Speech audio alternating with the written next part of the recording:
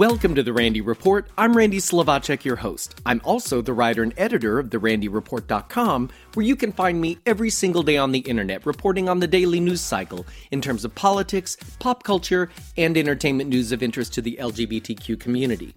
In this week's headlines, Israel's Prime Minister Benjamin Netanyahu says no to LGBTQ activists. The Mormon Church reverses its policies on LGBTQ parents.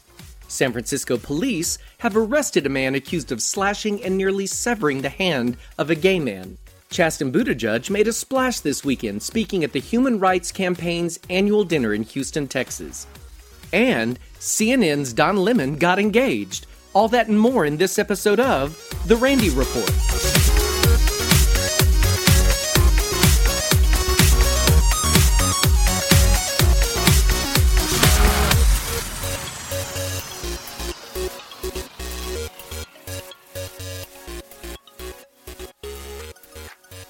LGBTQ activists in Israel are angry after meeting with Prime Minister Benjamin Netanyahu at his residence Sunday, where he reportedly told them he could not promise to promote LGBTQ equality after the upcoming elections this Tuesday.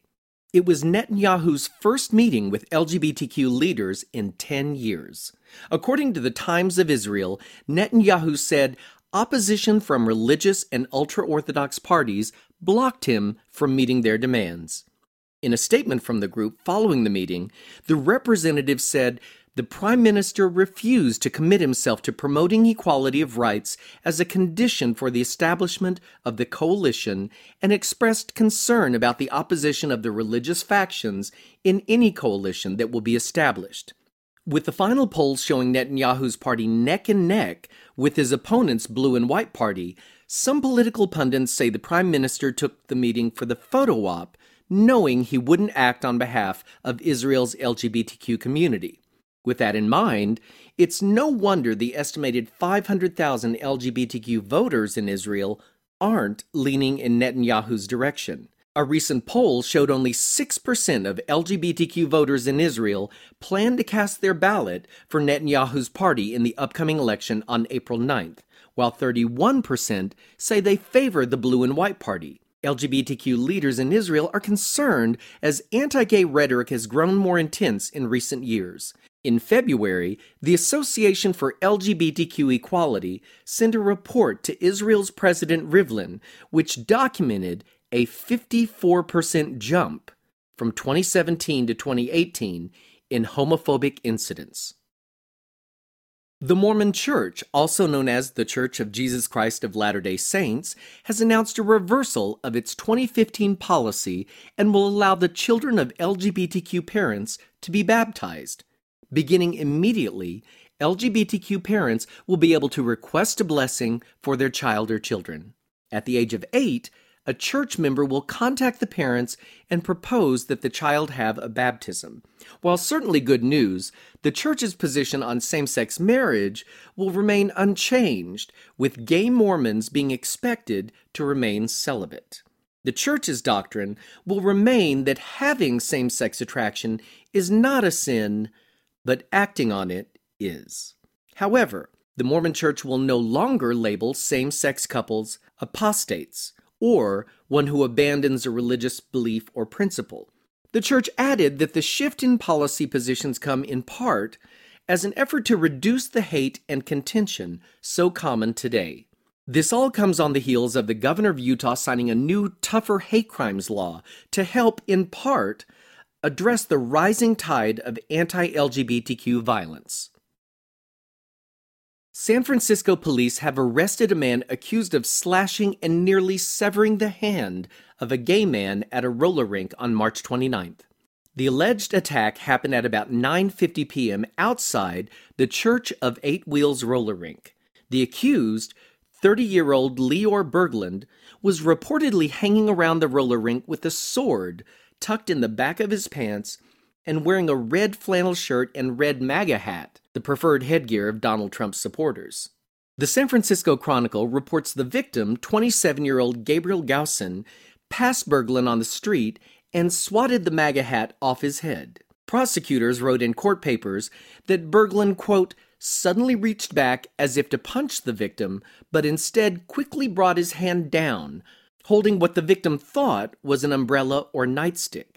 Instead, it was a sword which partially severed Gaussen's hand. He was treated at San Francisco General Hospital, where he had to undergo emergency hand surgery. The owner of the roller rink, David Miles Jr., told NBC News that Berglund was mostly yelling anti-gay rhetoric during the incident.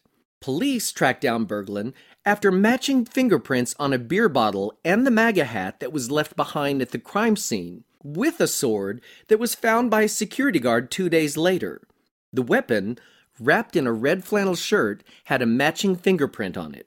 The MAGA hat is notable in reporting this story because hate crimes have surged since Donald Trump took office. The FBI has reported that hate crimes had their biggest increase since 9/11 in 2017. And, as Miles reported, Berglund used anti-gay slurs during the attack. Berglund told the arresting officers he was home at the time of the assault and challenged them, saying, "What do you have on me? Nothing, 'cause I didn't do it." He was charged, however, with attempted murder, mayhem, and assault with a deadly weapon. The San Francisco Chronicle reports that Berglund appeared defiant during his first appearance in court. He didn't enter a plea, but argued with his own public defender, saying, "Why are you telling me to be quiet? You just basically implied that I did it." That said, Judge Donna Little set his bail at $250,000. A spokesman for the district attorney's office told the San Francisco Chronicle, "No one has a right to strike someone with a sword because their hat was knocked off their head." Chasten Buttigieg, husband to Mayor Pete Buttigieg of South Bend, Indiana, made a splash this weekend speaking at the Human Rights Campaign's annual gala in Houston, Texas. Taking to the stage, he started his speech saying, "So, I've had a busy couple of months. Never underestimate what can happen when you agree to go on a date with a cute guy from South Bend, Indiana." Buttigieg also joked about the possible history he could be a part of, saying, "I could be the first man in history to pick out the White House china." On the importance of passing the Equality Act, which would add LGBTQ protections to the Constitution under existing civil rights laws, Buttigieg praised the HRC for the work it's done over the past years, adding, "We need someone in the White House who will sign the Equality Act into law, and luckily, I know a guy." As I've reported before, Mayor Pete has quickly gone from what some might have pegged as a niche candidate for president to a mainstream contender, and Chasten is part of that whole equation. Here's Chasten's full speech at the HRC dinner in Houston, Texas.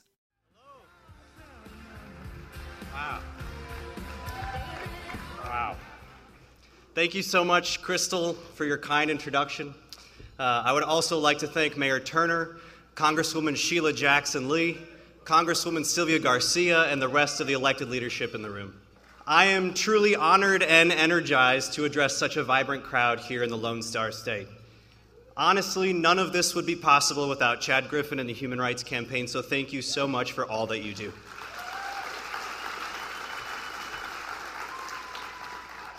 So I've had a busy couple months.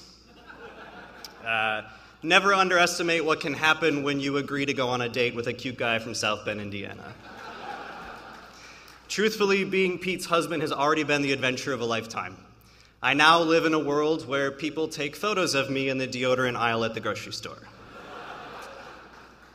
But it is not lost on me that I was able to marry the man I love by the grace of one Supreme Court vote.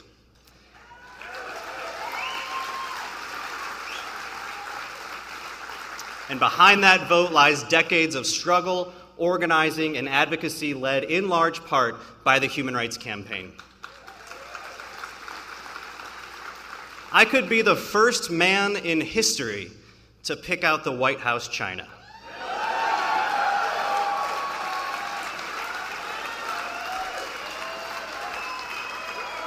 And that is only possible because of you. So thank you. The Human Rights Campaign was there for me long before I met my husband. When I was 18 years old, I worked up the courage to tell my parents that I was gay. And while we have a great relationship now, back then things weren't easy. Eventually, I thought to myself, I can't be here anymore. So I moved out without a plan. I was scared, living between my car and friends' couches up in Traverse City, Michigan. I was taking classes at the community college where I heard about HRC. I signed up and I proudly slapped that HRC sticker on the back bumper of my car. It was like a bat signal to let other queer people know I was one of them. My way of finding community, of finding a home at a time when I didn't have one. Many of us know the loneliness that comes with coming out. Even today, years later, it can be a painful, isolating experience, and you can only hope to meet someone who understands you, who tells you that you matter and that you belong. Mrs. Bach, my high school drama teacher, did that for me. She knew I needed a place where I could feel safe, so she let me hide in the auditorium on tougher days. She's the reason I'm a teacher, why I studied theater education, and why I advocate for the arts today. And now I get to show up for my students in the same way she showed up for me. Not long ago, a few students asked if I could be their diversity club advisor. So I opened up my classroom and gave them a space to just be. They asked me the questions they've been holding in, and I answered speaking truthfully about the difficulties they might face. I couldn't sugarcoat the dangers out there. There's no denying we've made progress. In less than a decade, we've achieved marriage equality and overturned Don't Ask, Don't Tell. But the safety and security of LGBT Americans is still at risk every day. Trans Americans, and in particular Black trans women, face horrifyingly high murder rates. The President of the United States is trying to ban transgender people from serving their country, and Texas's legislature is working to deny LGBT people the full expression of themselves. And in more states than not, you can still legally be fired because of who you are and who you love. Your work at HRC Houston is so urgent and important. The fight for LGBTQ equality did not end when same-sex marriage was legalized. Today, we have a patchwork of protections that vary depending on which side of a state border you live on. But your zip code should not determine your right to work, your right to learn, your right to live free of discrimination. It shouldn't determine whether you're entitled to the full blessing of the United States of America. That's why the Equality Act has to be our community's top federal legislative priority.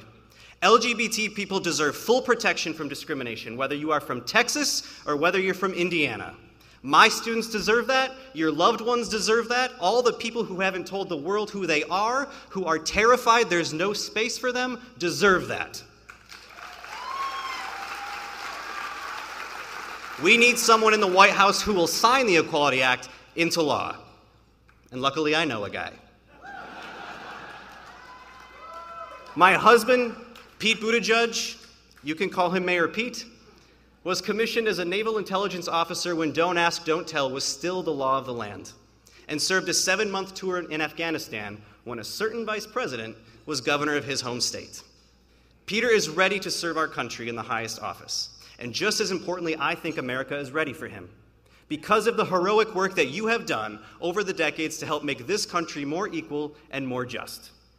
Over the last 3 months of traveling the country at his side, meeting people from all walks of life, we have discovered that people are united in protecting our values of freedom, democracy, and security, especially freedom, to live an authentic life regardless of who you love or how you identify.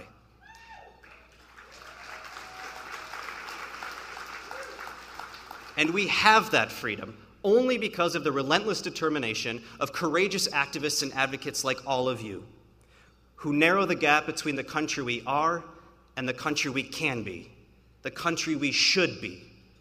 It's like what Harvey Milk said: burst down those closet doors once and for all, and stand up and start to fight.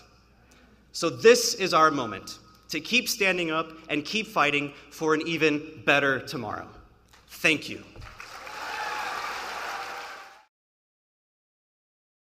What to watch this week? Here's something I can't wait for.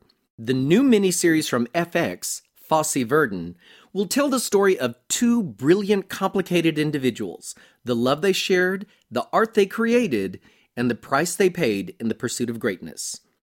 The first, Bob Fosse, visionary filmmaker and one of the theater's most influential choreographers and directors, and Gwen Verdon, considered by many the greatest Broadway dancer of all time. The good news for Broadway fans is dancers and choreographers who really understand Fosse style are in the mix, making sure the iconic Fosse Verdon dance style is captured accurately in lots of dance sequences.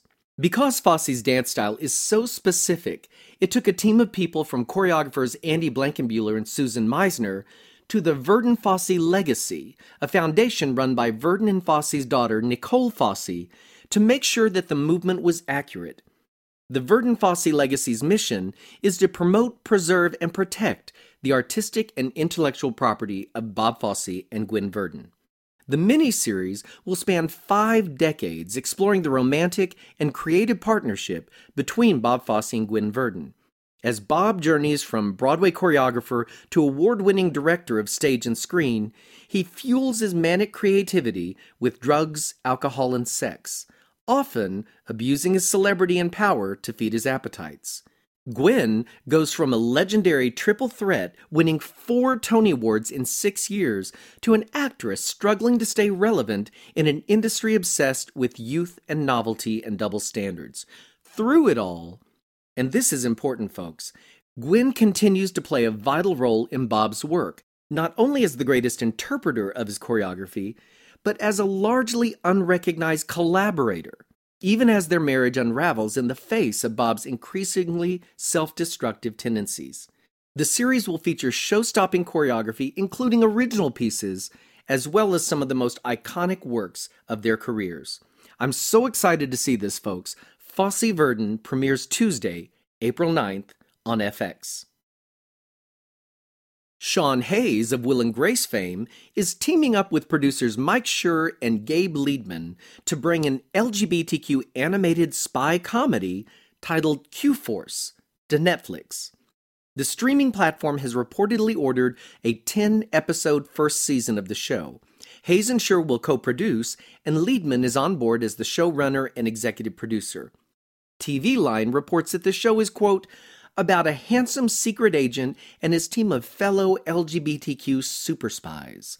Constantly underestimated by their colleagues, the members of Q-Force have to prove themselves time and again as they embark on extraordinary professional and personal adventures. Hayes is rumored to be the voice of the lead character, but Netflix has not confirmed. CNN Tonight anchor Don Lemon announced he is engaged to boyfriend Tim Malone after the real estate agent popped the question while celebrating his birthday. The 53-year-old journalist shared the news on his social media this weekend with a photo of their 2 dogs' collars asking, "Daddy, will you marry Papa?" Lemon added the caption, "He gave me a present on his birthday. How could I say no?" The couple have been dating since 2016. Congratulations to the happy couple. And that brings me to the end of this episode of The Randy Report. If you enjoy catching up on LGBTQ news in a quick podcast, I'd appreciate it if you wouldn't mind sharing The Randy Report with your friends. I like to think of this podcast as the 60 minutes of gay news, only shorter. And I want to give a special shout out to Scott Fullerton of Left of Straight Media, who's syndicating The Randy Report podcast on his own successful network. Scott airs my news roundups paired with my past interview episodes as part of a 3-hour block of talk radio programming on Wednesdays. He starts with an hour of current events talk radio with his co-host Craig Hurley at 4 p.m. Eastern Time, followed by The Randy Report at 5 p.m., and then talk radio show Voices for Change 2.0 with husband and wife team Joe and Rebecca Lombardo. Thanks, Scott, for helping spread the word of The Randy Report podcast. And remember, you can find me every single day on the internet at therandyreport.com, where I cover the daily news cycle regarding politics, pop culture, and entertainment news of interest to the LGBTQ community. Thanks for listening, folks. See you next time.